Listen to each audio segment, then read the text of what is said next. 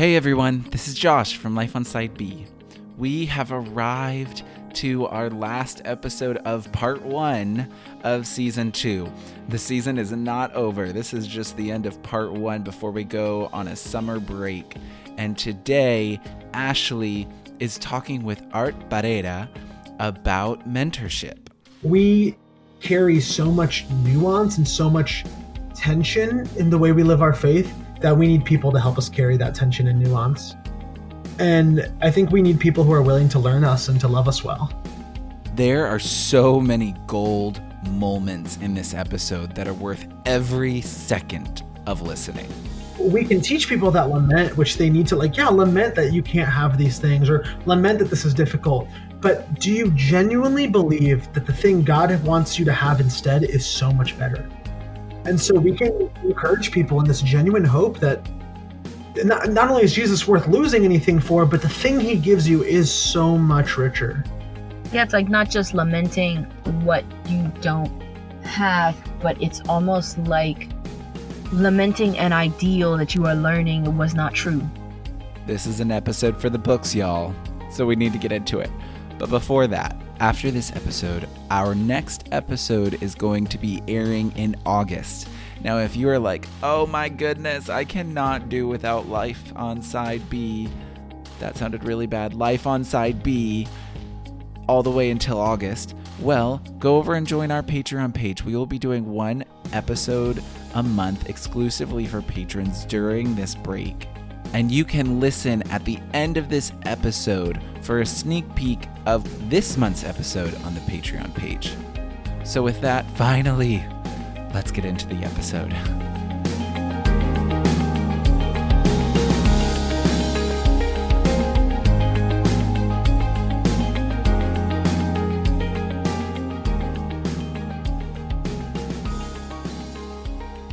Well, how you doing, Art?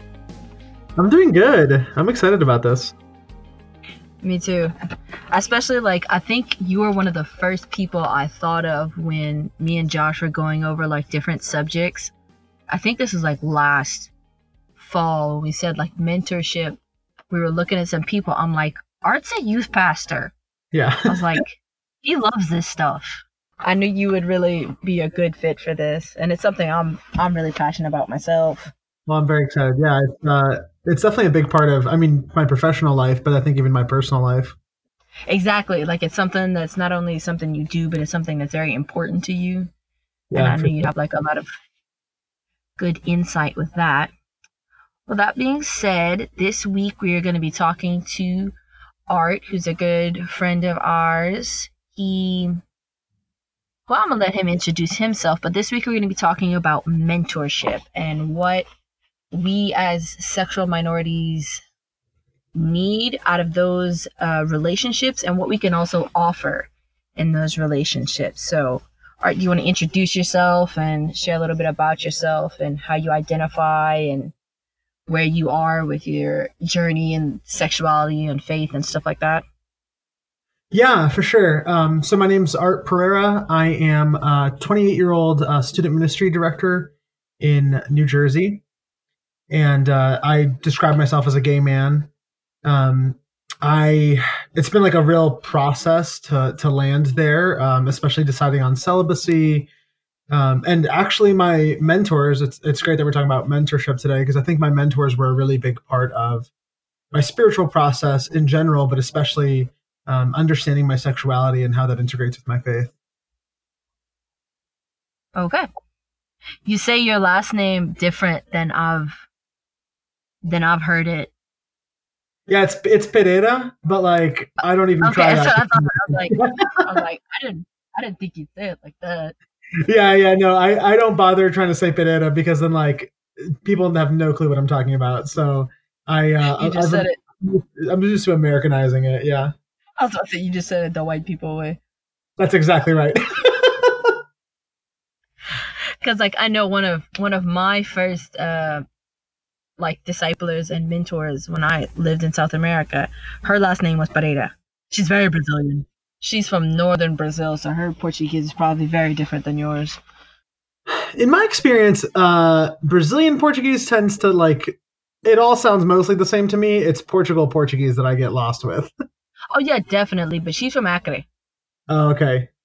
and they have more of a how do I put it? Their accent. I guess it probably is more their accent than anything else that sounds different, other than their words. Right. But a lot of people say that people from Acre have a very distinct accent. Yeah, I think I've been in the States so long, I think it all starts to sound the same to me. All right. So, in your experience, do you think there is a difference between mentoring, discipleship, and counseling? I think those are like related but different. I think especially counseling, I consider very differently. So we'll start with like mentoring. I think of mentoring as the like imparting and sharing of skills and experiences, usually from someone with more experience to someone with less experience. So I think mentoring can happen, and it does happen in different fields, right? I think it happens in like the sports industry. Right. I think it happens with skills like writing. I think it happens in the business world.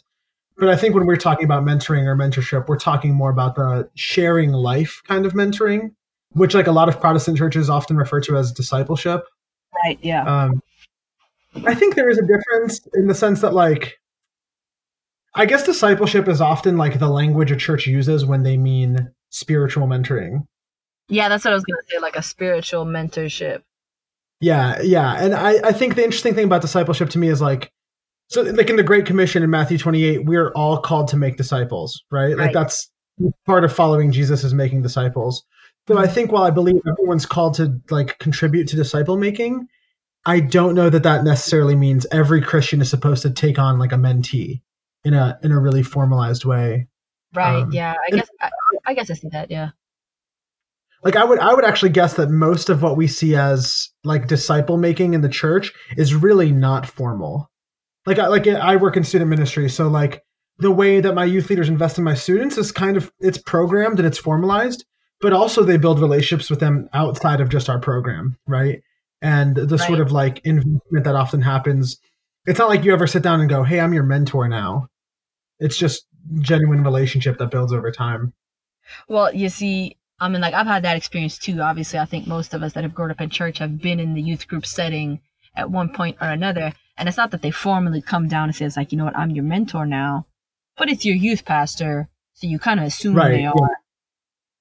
But then again, or like it's your small group leader. Yeah, totally. Yeah. And then also in like the setting that like after I left church that I went directly into mission work in the classes and the programs that we would go into, you were assigned a person. Oh, cool. So it really was. It wasn't that they're like what they would call your one-on-one in YWAM. It's like this is your person. This is the person you're gonna go to with. They were your small group leader usually. They usually went over your class assignments depending on what you were doing, and you would go to them with your stuff, and you'd usually have like a weekly sit down when you were actively in school, and once you went on to be staff it was less frequent, but you still had frequent sit downs and you knew that this person was going to be your, like we would call them your pastor directly or something in that sense. Yeah, and I think that's been a lot of my experience having had mentors. Like there was often a very like programmed or agreed upon structure. I tend to think that that's kind of helpful when people begin like mentoring relationships. At least when someone flat out says like, "Hey, I want you to mentor me," then I think some definition needs to happen, right? Yes, that's a very awkward situation, in my opinion. Yeah. Well, so actually, just recently, like I think 3 weeks ago, around the start of like stay-at-home order, so probably a little longer than that, a college guy from my church messaged me and said, "Hey, man, would you want to like?" I think his exact wording was like, "Be in discipleship together," and I was like, "What does that mean?" It felt silly asking because I'm the clergy, you know what I mean? But I was going. Yeah, I was like, let's clear up what you mean by that. Yeah, totally. Because I think people come into those sorts of relationships with expectations all over the spectrum, right? Yeah. which I think like one of the question you had asked was to like the comparison of like mentoring to discipleship to counseling. And I think in the church, mentoring and discipleship is like pretty much the same thing if you're focusing on spiritual growth. Right, yeah. Counseling is the one that I go, it's like the most unrelated of the three. Not that so, okay, so as a student ministry director, I've had a lot of conversations and walked through kids in a lot of walked through a lot of crisis with kids, and not just kids but families, people who are younger in the faith, and it'll come up, like really heavy moments will come up and brokenness comes up. And I mean, there's been moments with my mentor that I definitely had to talk about it with a counselor, but I'm like nervous when churches talk about spiritual discipleship or spiritual mentoring as counseling, because we're not mental health professionals, and Right. we're not trained to handle a lot of what does show up at our door. So I think though we will walk into some sensitive things with the people that we mentor, it's really important to be able to go, hey, I think maybe you need to go actually see a professional about some of this stuff. Yeah, no, definitely. I think, like, I've seen that too, because, like, I did take, like, what you would call, like, a basic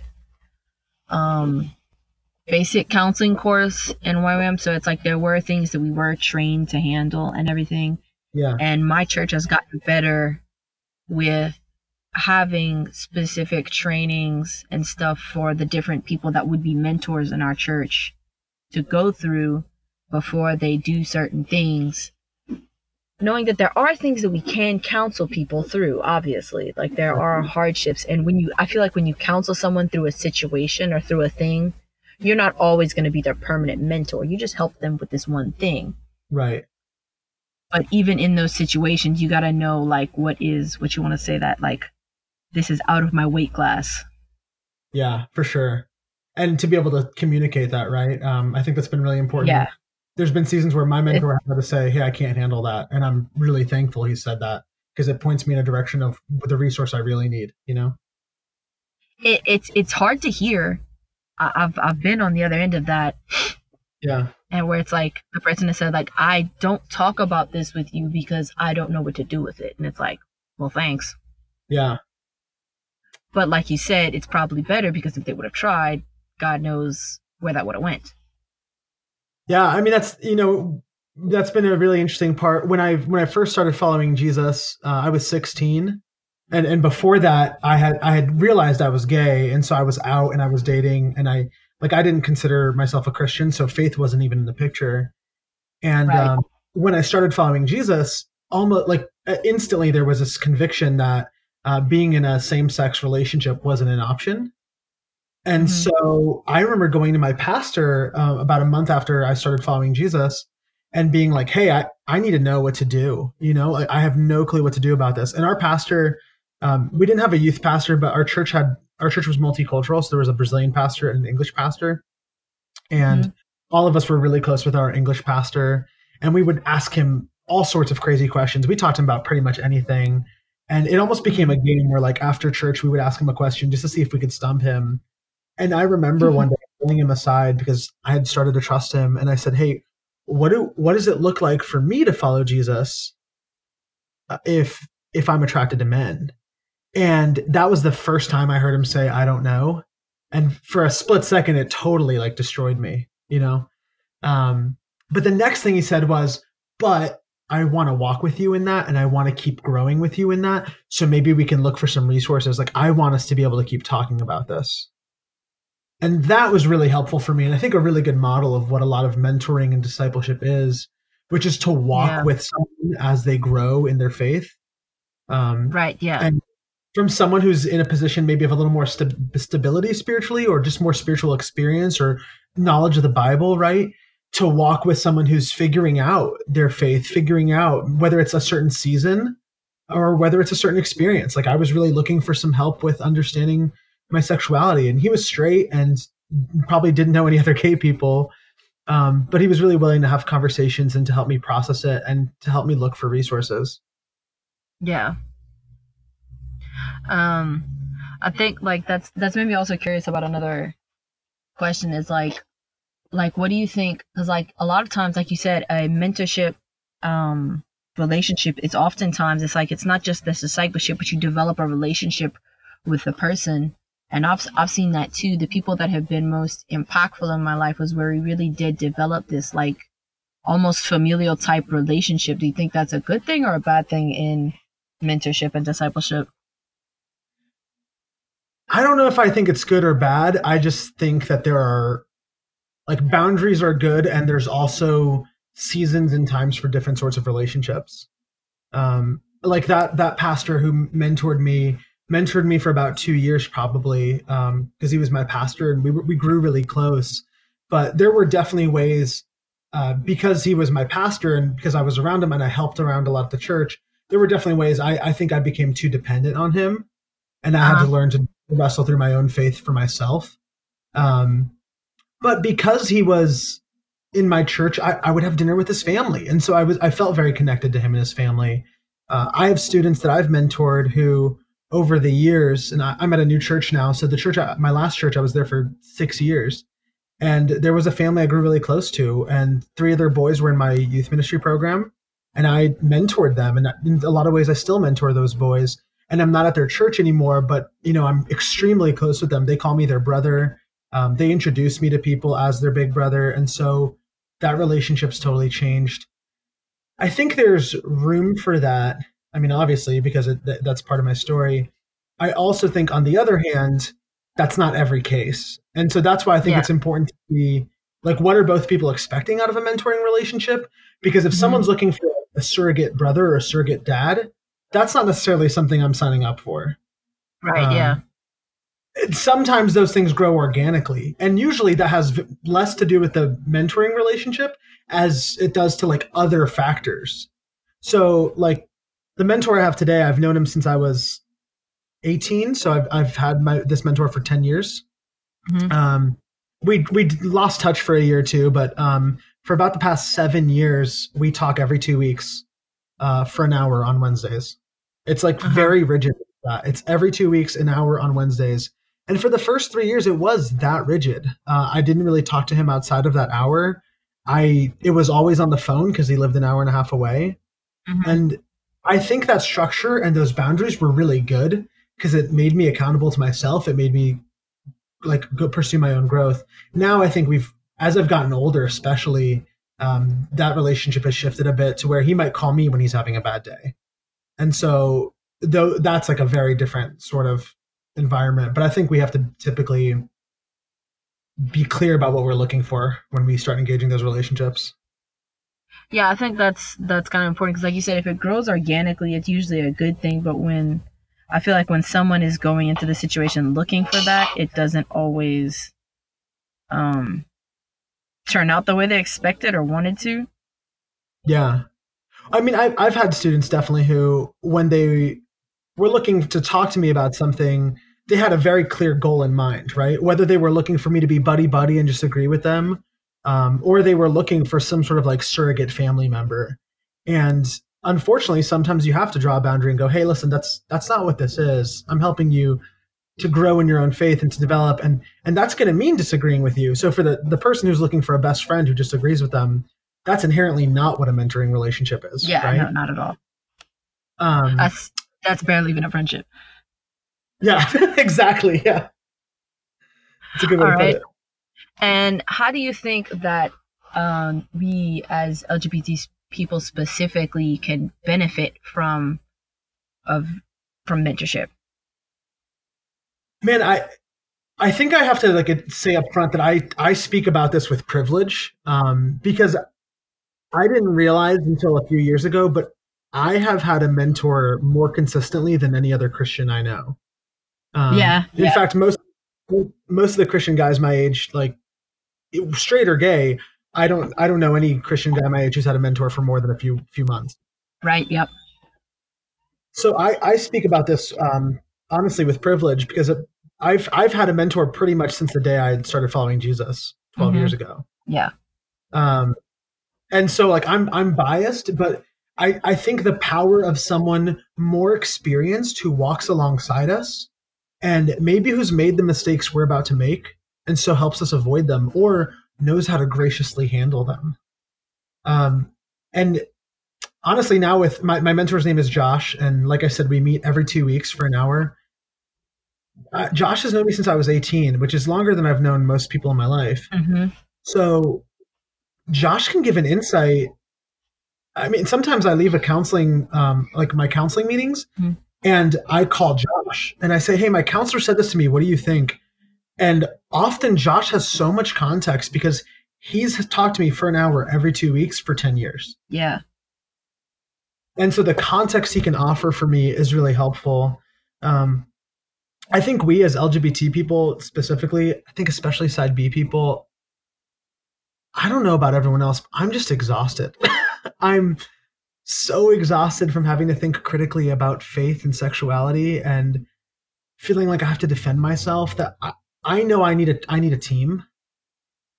I need a team who's thinking about those things with me. I need a team who's catching my blind spots. And my mentor has been such an incredible part of my team. He's actually, so I was ex-gay for a number of years. When that pastor and I looked for resources, what we found was Exodus. Yeah. And so for us, we were both like, sweet, we found our answer. And my mentor, Josh, is the guy who years later sat down with me and said, listen, you have a lot of shame because you're gay. And you're waiting for God to love you when you're straight, but he loves you now. Mm-hmm. And I needed my mentor who had walked with me and who had built trust with me and who had seen so much of my life and he could just look me in the eye and call me out on what was going on in my heart. Yeah. And then I needed him to help me continue to process that. So I think we carry so much nuance and so much tension in the way we live our faith that we need people to help us carry that tension and nuance. And do you think it's I thought this was interesting too. Do you think it's important that either our disciplers or mentors either be of the opposite sex or have a different sexual orientation than us? Would it make a difference if it was a straight woman, a gay man, a straight man, or a gay woman who was the mentor of an LGBT person? I don't know that I have really strong opinions on that. In the student ministry world, we often keep, or as a rule, we typically keep those relationships the same gendered. Mm-hmm. That's often for the students' comfort and safety. I mean, there's been tragically so many situations that happen, even in churches. And so I find that the same gendered relationships often feel safer even for students. Yeah. And I mean, even as a gay man, so all my mentors have been straight men. I've never had a mentoring relationship with someone else who is queer. But I've found that their capacity to relate to what I'm going through or to love me in what I'm going through has been really powerful and helpful. So I think the thing I do feel strongly about is I don't know that we need spiritual mentors who are queer. Okay. I think that's important to say because I think a lot of us have experienced so much hurt and confusion from straight people that we sort of give up on straight people loving us well and walking with us well. Yeah. And again, I know I speak from privilege because I've had some incredible straight mentors and friends, but I think it's important that we belong to the church. And, I don't want to only be able to mentor queer kids. Yeah, obviously. Because I think that the intricacies of my story and my encounter with Jesus is valuable to every student I meet, right? And so in the same way, I don't know that I feel like I need a mentor. Now, when you're walking through, and I mean, I think especially when I was first coming to terms with celibacy, the thing I was most looking for was someone older who had done it. And so I do think there can be a really big value. And I love that our community has people, like Wesley Hill or like Greg Coles or Eve Tushnet who are writing about their experiences. Because in some ways they mentor us from a distance, right? Like in some ways they walk us through the situations. But the reality is Wes Hill does not have the time or energy to mentor every gay teenager who picks up his book. And so I think we need queer people who speak to us about our experiences. And if you can find a queer Christian who's got a little more experience than you and wants to walk with you in it, God bless. I can't even imagine that because it was never an option. Right. But I think we miss out if we insist on having mentors who have only shared our experiences. Right, yeah. I think it's kind of like a little bit like what we were saying before. Like, there are times where we need someone to help us through certain situations. Kind of like you said, when you're first coming to terms with it, it would be, very useful, practical, helpful to have someone who's been there to help us through that time. But someone who is our consistent mentor, it's not necessary that they have the same life experience as us. Yeah. My three best friends are all youth pastors. And, Oh, really? Yeah. So I typically get a phone call every time any kid comes out in any youth group in the tri-state area. So like I'll get a call from my brother Nick and he'll say, "Hey man, I had a kid come out tonight. Is there anything I need to watch out for?" And he might tell me a little bit about the conversation or but at this point they've kind of learned what to do because they've had to walk with me so well. Yeah. But there's moments where they ask me to tag in for a conversation. Yeah. Now, they've got years of relationship with a kid from going on retreats with them, sharing life with them, having conversations. But they go, "Hey, for this subject, you can talk to someone who understands this topic." Uh-huh. And so I might tag in for a conversation or two. Kid might text me with a few questions or looking for a few resources. And that's it, So I think there's a sort of flexibility. If we're open to getting resources in different places, I think there will be people who will teach you a lot. And I've learned so much from older Side B people. I think about Revoice last year. Jill Rennick spoke at the main session, and then she did a workshop. And I was floored, and she ministered to my heart so much. And I needed her experience in this world. But Jill Rennick's also not in my daily life, and so she can't be calling me every 2 weeks on a Wednesday, Yeah, I definitely feel that because all my mentors in my life have all been straight for the most part, at the very least as far as I know, as one would say. And I've seen different ways that they have obviously contributed to very highly in my life, and I didn't need them to share that experience with me. I remember even one time, it wasn't that she was really a direct mentor of mine, but she was kind of like my mentor's mentor. So it's kind of like the person that's over all of us. And she had been talking to the guy who worked a lot with Exodus where we were. And she said she had thought, she was under the impression that the person who should disciple someone with same-sex attraction should be someone who has same-sex attraction. And she said it was him that told us, like, no, not necessarily. We're not the only one who understand the human experience. The thing that's important is really this is more your posturing, more the willingness you are to listen to things that you may not necessarily understand and to walk with them in that journey, like you said. Yeah, and I think my mentors have had to learn and grow with me. Josh, for instance, even though he's the one who called me out on it and said, "Dude, you need to wrestle through your sexuality because there's still something here." And that started me on a process of reading Wes Hill and reading Greg Coles and reading all these other things, spiritual friendship, and growing so much that he then had to catch up, Yeah. So he was a catalyst for a lot.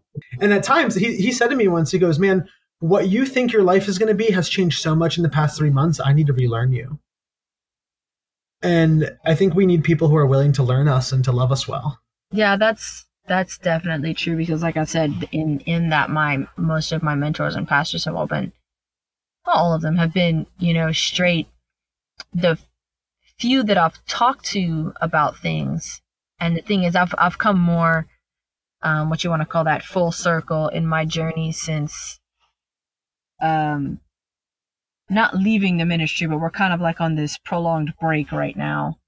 When I was still there, I was still kind of sticking my toes in, and they kind of got me with the same thing. You need to know that God loves you where you are. And sometimes I think about, I don't know how they would feel if they knew how far I've gotten into that. Like because like you said, that happens. It's good when they're like, "Oh, I need to catch up with you." But there's also that same fear of like, I don't know if you want to catch up. Yeah. I had when I was first figuring out celibacy, I was trying to figure out, man, I'm a minister. How do I survive ministry as a single person for life, Yeah.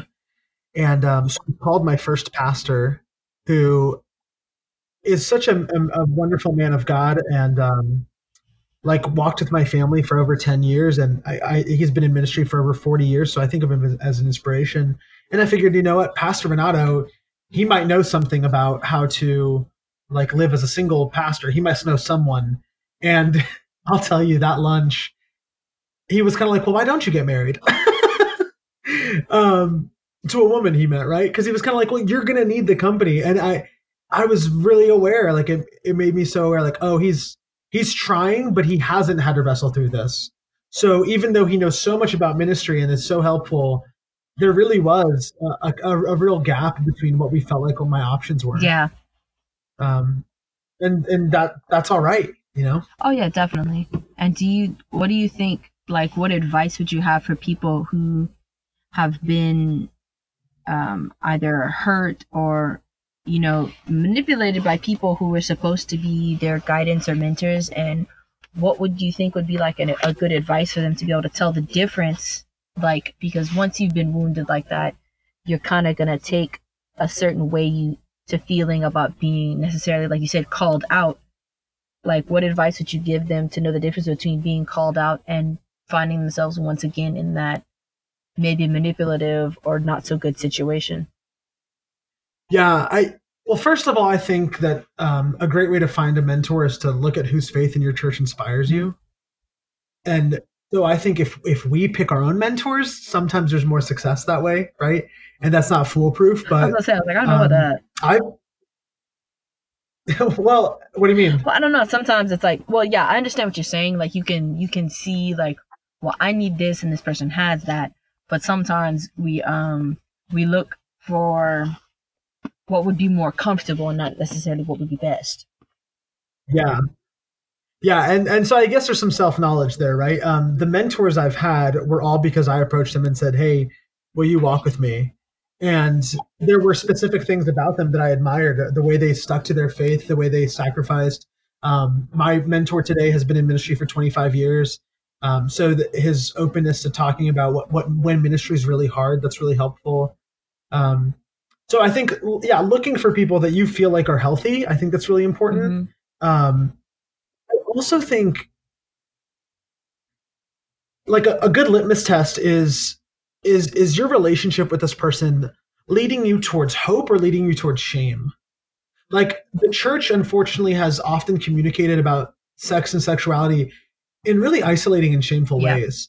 And so, like, the thing I love about Josh is even when I felt super ashamed and I felt like I was disgusting, he was the one telling me, no, you're loved. Like, he was calling me back to hope and love. Right. And so Josh has always been someone who frees me from shame and who helps me find hope and healing. There have definitely been church scenarios I've been in and church leaders I've been under where I felt more ashamed after a conversation with them. And I think that's a red flag. If you're having a conversation with someone and the way they handle it makes you feel ashamed. Now, we have to be careful because I think we carry internal shame. And so there's conversations I leave feeling ashamed and it has nothing to do with the other person. Right? My pastor today is an incredible, awesome man. I love him. He's one of my dear friends. And I've definitely left some conversations with him feeling ashamed. It had nothing to do with him. It had to do with stuff I was probably doing. But if you feel like the person in your life is making you ashamed, and it happens fairly regularly, then I think that's a big indicator that there's some control and manipulation there. Yeah. The other thing is, as a mentor, I really want to help people find their faith and develop their faith to be able to stand and make decisions and make godly decisions leaning on their network of community, but not needing me. Right. Yeah. So if your mentor is trying to be the only voice in your life, that's a red flag. If your mentor is trying to keep you dependent on their voice in your life, that's a red flag. My mentor has always been investing in me to be able to make godly decisions, not devoid of community, but not depending solely on him. Yeah, I think that's important too. Like I said, the ministry we had where you were kind of like told this person is going to be over you or not, you know, and there were different people that I had assigned under me. And then there would even be relationships that just, how do you want to say that, kind of grew organically, that I wasn't their assigned mentor, but in the long term, I ended up being that for them. And Right. I remember there was this one girl, and I met her. She was 15. This was years ago, and it's kind of like one of those things. It's like you automatically have a strong connection to them, and you feel for them. You care about them a lot, even in the way of like, I need to be careful. I need to not get too attached to this person. You know, even the red flags go up in your mind. And as years went on, I remember she came to me for advice for something at some point, like I said, like a few years later. And when she was younger, it was kind of fun. I'm like, you need to do this, you need to do that. You should probably do this, you should probably do that. But as years went on, it would be more like, okay, what do you think is the right thing? Kind of like guiding them to think on their own. And I don't remember what the situation was. Probably a boy, if experience tells. But I remember telling her, I'm like, you don't need me. I said, I will always be here. And I will help you and talk to you, and I will always be here. But I said, it's not because you need me. Yeah. I said, love because that. if you need Yeah, I think all the time, I'm doing what I'm doing wrong. Yeah, I think mentoring should definitely empower, right? So if people aren't feeling empowered by their mentor relationship, that's a flag. Yeah, definitely. I also think this is where, we were talking about earlier about boundaries. This is where boundaries make things clearer, because that college guy that asked me to do discipleship with him, we're meeting once a week on Wednesdays for an hour, and it's so much easier to tell what the boundaries should be in a relationship that's that simple. Whereas some of the guys I've mentored who, because of my relationship with them and then their siblings and then their parents, they become like a sibling to me. There's a lot more boundary crossing, right? And so when one of them makes a decision I don't agree with, well, all of a sudden that affects me really differently than if I'm just their mentor, because I really care about them. Exactly. And there's massive ramifications for this person who's deeply in my life. Some of these guys are guys who have a key to my apartment.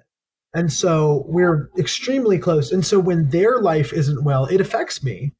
And so it is much easier to kind of, like, I think starting a mentoring relationship that's a little more structured and clear is really helpful, because you can kind of tell where things are at. It's like they both have their pros and cons, and it just kind of really depends. It's one of those things that kind of like, it depends on the situation. Yeah, for sure. And yeah, so I think the big thing is checking your own shame, checking your own, like, do you feel empowered by this person? And honestly, like, I think it's important to like confront your mentor when you feel wronged by them, just like any other relationship. So there have been one or two conversations with Josh that I said to him, hey, I didn't like how that conversation went. And he was really open to that, because he's humble. He knows that he's not God. Right. And he wants to be something that helps me grow, but he doesn't have to control my response to everything. Whereas if you have someone who's investing in you, and the way they handle a conversation hurts you and is difficult for you, and you tell them that and they're not receptive to that, I think that's a real big red flag. Right, yeah. Especially if you're dealing with I think to a certain extent, if you're dealing with younger people, I don't want to say children, but like even young adolescents, it comes to a certain extent, it's like, I know you didn't like that, but you don't understand everything. But when you're dealing with adults, you really do need to be more receptive of, this person is a lot more conscious of themselves, and they know what they're feeling. You have to be able to receive them when someone says that they've been hurt. Yeah, for sure. What do you think we have to offer as LGBTQ individuals? I know that many times, depending on the ministry, depending on the level of understanding maybe of the denomination or the church leadership, we will be denied being mentors based on that. But what do you think is something you could say that we actually have to offer as a plus because of that? Yeah, I've had to think about this a lot as I've wrestled through my own experiences and my own relationships. And when I was interviewing for my current church, I was asking them, I wanted to minister as an out gay man in a very conservative denomination. And one of the things I talked about is actually, I think side B people have a unique testimony that's really powerful and really empowering for the people around them. So I think, first of all, I believe that every Christ follower has something to offer. Um, but I think side B people uniquely, we have to wrestle through tension and nuance in our faith and not give up. So I actually think in a lot of ways, we're often uniquely equipped to have really hard conversations. As I've come out in my church context, I've been out at my church for a year, and even how people respond to me on social media, I'm amazed at the people who connect with my story, not because of anything having to do with sexuality, but because they totally relate to experiencing long seasons of tension and hurt in their faith. And so side B people have often worked through that, and LGBTQ Christians in general have had to work through so much hurt just to choose to follow Jesus, that we can meet other people in the ways they are experiencing hurt as they choose to follow Jesus. I think that's the first thing. The other thing is, I think we embody sacrifice in a way that's really empowering for the people in our lives. I was having a conversation with one of those guys that I'm really close to. I think today he's 19. So at the time he was 18. And I was letting him know that I had decided, his family and I are really close, his parents and I are really close. They all knew I was gay, and I was trying to figure out if I was still going to try to pursue a mixed orientation marriage. And as I was settling on celibacy, I was telling him that, and he got really quiet. And I at first I got like, ooh, is he like scared of what we're talking about? And then he said, man, that's crazy. I said, what do you mean? And he said, well, I feel like, and this kid's grown up in the church, his parents are really committed Christians. He said, I hear people talking about sacrificing for Jesus every week, but I don't think I know anyone who actually does that. Wow, yeah. And so me sitting there telling him, hey, I think I'm going to commit to celibacy, he was so floored at the idea of someone sacrificing for Jesus. And the conversations we were able to have after that, I mean, one day he was telling me about something he was struggling with, and then he paused and he goes, it probably sounds like I'm making up excuses, huh? And you don't make up excuses, you just do the hard stuff. And I didn't say anything, but I think the testimony of what we're choosing to pursue, even as we do it imperfectly, it's really empowering. You know, the testimony of the side B Christian is that Jesus is worth anything. And so we can uniquely mentor people into areas of sacrifice, into areas of hope. I think the story we've got to tell is really good and beautiful for the church. My experience has been that it relates to people. I knew that coming out would mean I would be able to relate to other queer Christians. I didn't realize how much coming out would mean that straight people who had struggled would know how to talk to me and would feel like I understood something about their life that other people didn't. Yeah, I think that kind of goes along with as well. I think there's something we could teach I don't know if I want to say the modern church, the Western church or anything, that about lament, that I think a lot of times it's something the church has lost over the centuries or something. I was reading about it. A book I mentioned a couple times on here, but it's this book I'm reading about kind of like cultural identity and what it really means to be white and what it means to be a true ally to people of color and everything. And it was talking about how one of the things that we don't have in predominantly white churches and cultures is the ability to lament things and what that actually means. And I think that is something that side B Christians can help to teach, because it's not only what are we sacrificing for Jesus, but that we've truly been able to mourn our losses and continue in that sacrifice. Yeah. You know, I think a lot of good discipleship is about obedience. Like ultimately, I think as we choose to follow Jesus, we choose to obey him as well. And so a lot of discipleship is helping people to wrestle through areas of obedience in their life. And as we're fleshing those things out, ultimately there is a lament, right? There's a giving up of the thing I want, even though God says it's not good for me. But there's also a sort of hope, right, that goes with that lament. Like for me, I believe I'm choosing celibacy because I genuinely believe that when God says this isn't good for you, that means the thing he has for me is so much better. Yeah, exactly. And so we can teach people that lament, which they need to, like, yeah, lament that you can't have these things or lament that this is difficult. But do you genuinely believe that the thing God wants you to have instead is so much better? Mm-hmm. And so we can encourage people in this genuine hope that not only is Jesus worth losing anything for, but the thing he gives you is so much richer. And I think our churches really need those stories. Yeah, it's like not just lamenting what you don't have, but it's almost like lamenting an ideal that you are learning was not true. Because like you said, you had you have this idol or whatever of, or maybe not even an idol, just something that you had that you thought had the most importance. And like you said, but God has something better for us. So to actually go into what God has is better, you not only have to lament what you had wanted, but lament the idea that what you wanted was better.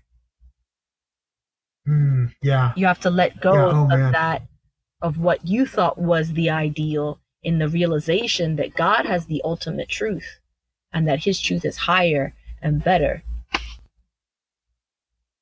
Yeah. So then you take that and you apply that to any Christian, and that's relevant to them. Definitely. That's relevant to the experience. I mean, I'm in student ministry, so I often think of high schoolers, but like when high schoolers talk to me about romantic relationships, side B Christians are a living testimony that Jesus is more important than romance. Definitely, yeah. Right? And we combat that like romantic idolatry in the church. But also when high schoolers talk to me about just confusion over figuring out what does it look like to follow Jesus well as whatever they are. Well, we've experienced that too. So I think there's so many ways that we can meet the church, and it's not just students. I think it's other people who are coming to know Jesus. They need our rich experience with his love and with his grace, and also with his word, with his truth. Definitely. Yeah, that's some stuff I guess I had thought of in other moments, but I really wasn't putting it into, like, yeah, definitely there's stuff that's something we can offer in, I guess what you, like you said, spiritual mentorship or discipleship or something. And that's something that, like you said, oftentimes we hear about, but we don't see in a lot of people. Yeah. Well, you talked about being able to look up to these people that share their experiences, like Wes Hill, and you said the lady at Revoice, Jill Vennick, and stuff, about how these older people have things to show to us. Like, I always loved listening to Becca on the podcast. Honestly, I feel like I learned so much from her every time she talks. Not that I'm saying Becca's like old or anything. Don't take it that way. But how can we better honor the side B folks that have been where we are and are kind of like in a different stage of life right now? Yeah. I think a curiosity about their story would go a long way. One thing that Jill Rennick said at Revoice that gave me so much more perspective for what a lot of our older brothers and sisters have experienced. She said, to be young and gay is hard, but to be older and gay is the pain that they had to go through and some of the experiences they've had already in the church. I mean, I think about the fact that I'm experiencing a church where at 28, I'm able to come out in a conservative denomination. Right, yeah. And even 10 years ago, and that would have been impossible for someone in my position. And so the silence they've had to endure, or the rejection they've had to endure,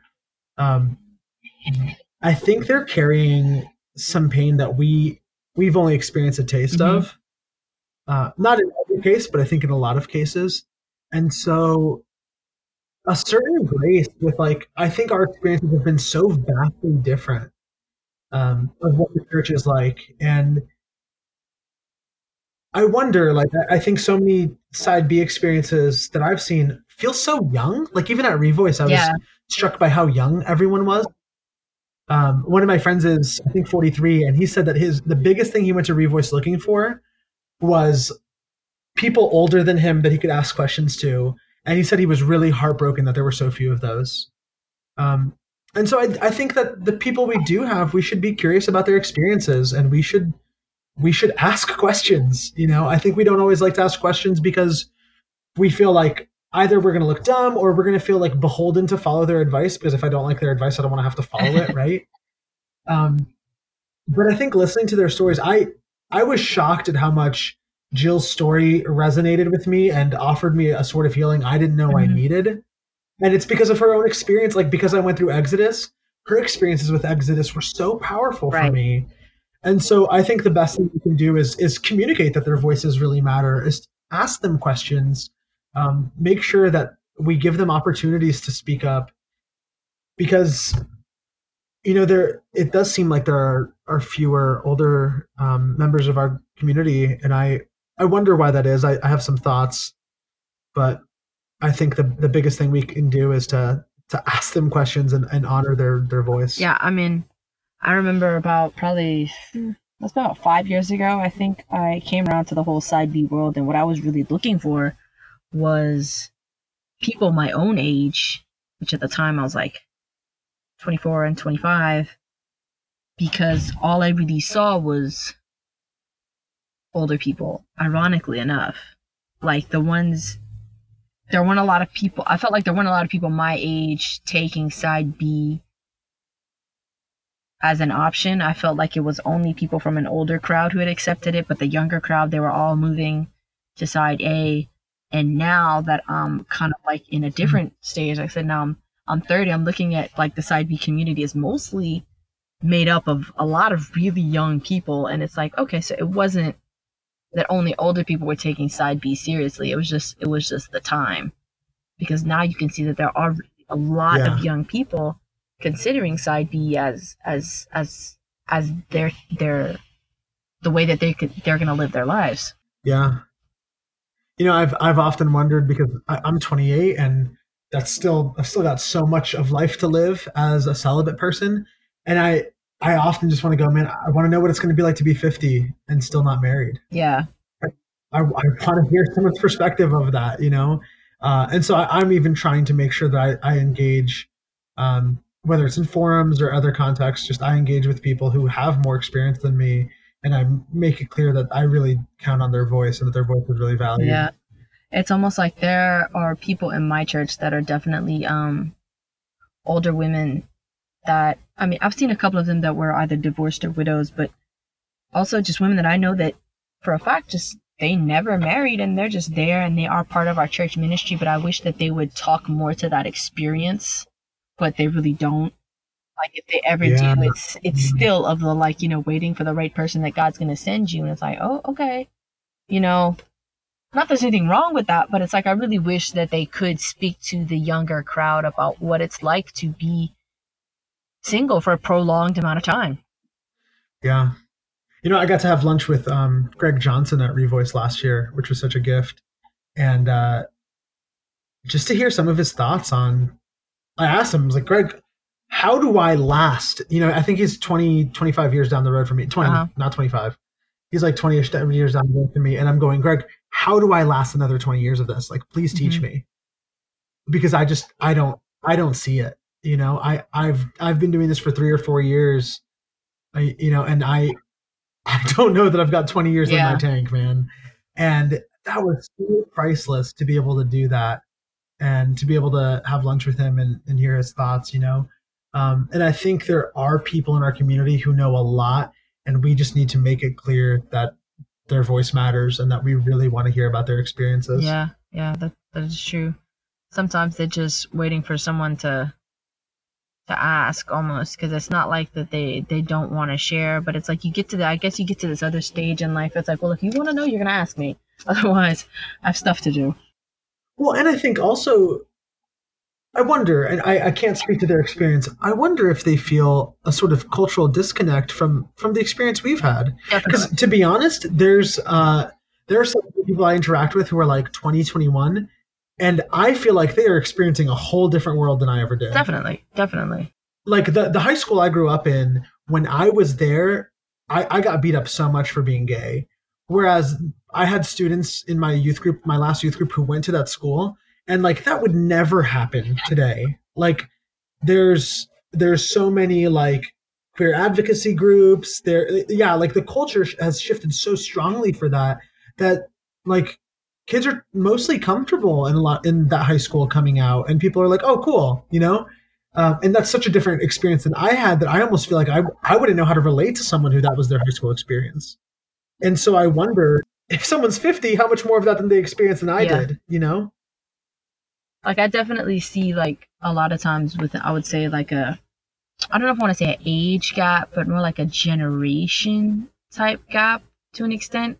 It's like one, yeah, I definitely see the difference between like Yeah. our age group and like you said, the young 20 somethings that like it took me forever to get where you are already. Like you're doing great. Yeah. But I mean obviously they still have a ways to go, but it's like the amount of work that it took me to get to the level of self acceptance that they have to me is incredible. And then I see like the Right. generation before us, that it's like I see that almost as the gap sometimes between like the issue with the semantics of identity. Like a lot of times the older crowd Yeah. that was, you know, out during the 80s and 90s and had a very different experience with the LGBT community, and if they wanted to be part of that, they had to completely leave their faith behind, or maybe were never a part of it, and then came back to the faith or came to the faith later, and their radical change experience was leaving all that behind, and they are sometimes that crowd that doesn't like LGBT terms, and it's all part of just like a different life Yeah. experience. Right. Yeah, and I think it's important that we go into it graciously, understanding each definitely. other, right? It's like we all have to learn how to be able to listen. Yeah, and I mean, I think as we talk about mentoring, the heart of a mentoring relationship is listening, right? Whether you're the mentor Exactly. or the mentee, I need a mentor who knows me and who knows me, you know, who knows my experience, not any Yeah. gay guy, who knows me. And so my mentor has listened to me for 10 years. And then that means when he Right. chimes in, I gotta listen. This is a guy who's invested 10 years to be able to give me the 5-minute Yeah. advice he's giving me right now. And I've got to humbly go, he's probably seeing Yeah. something I'm not, you know? Well, I think that covers all the questions I have. Is there anything you wanted to add to the end of that?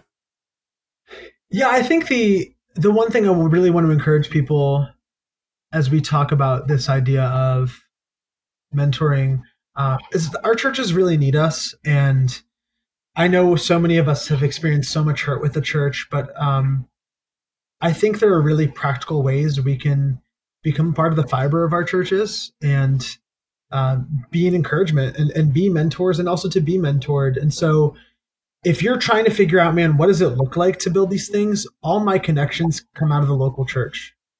All my connections come out of showing up to small group. All my connections come out of volunteering in a ministry, you know, and it's different for me because I'm employed by the church, but as an employee of a church, the people I see who get connected and build relationships are the people who put in the time.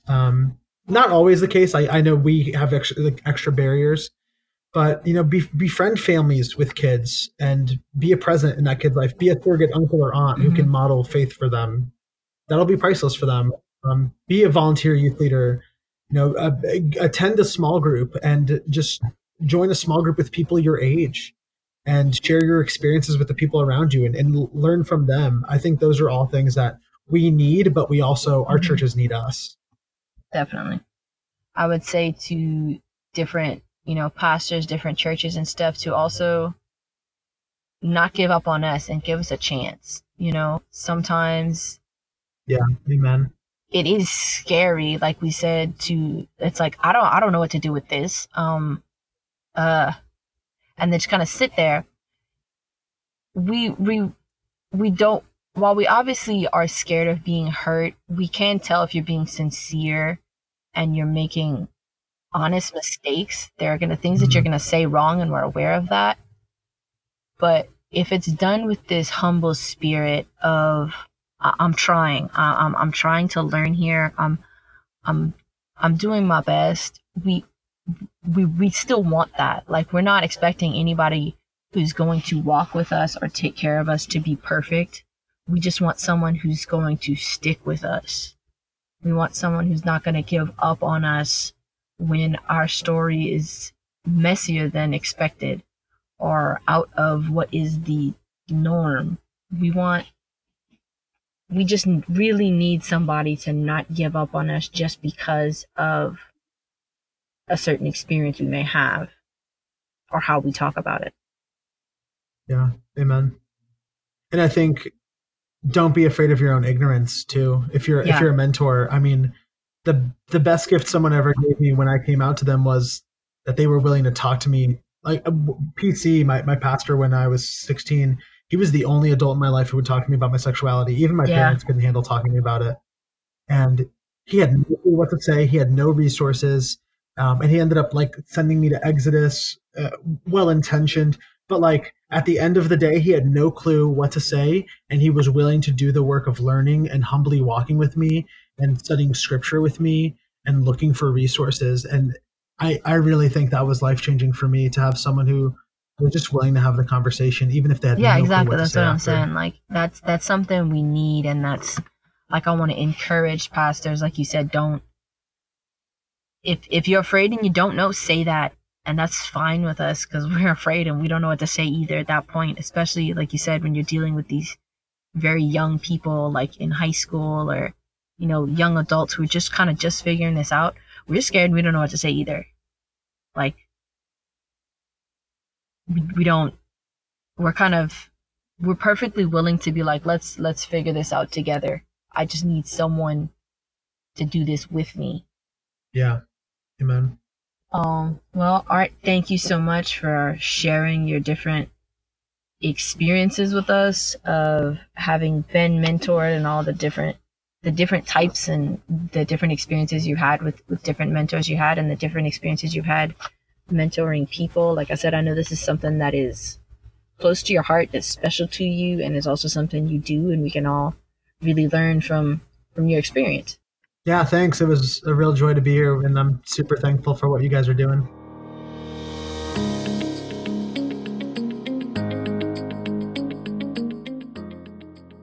Well, that's it for today and for part 1 of season 2. We will be back in August for more episodes. And in the meantime, join us on the Patreon page.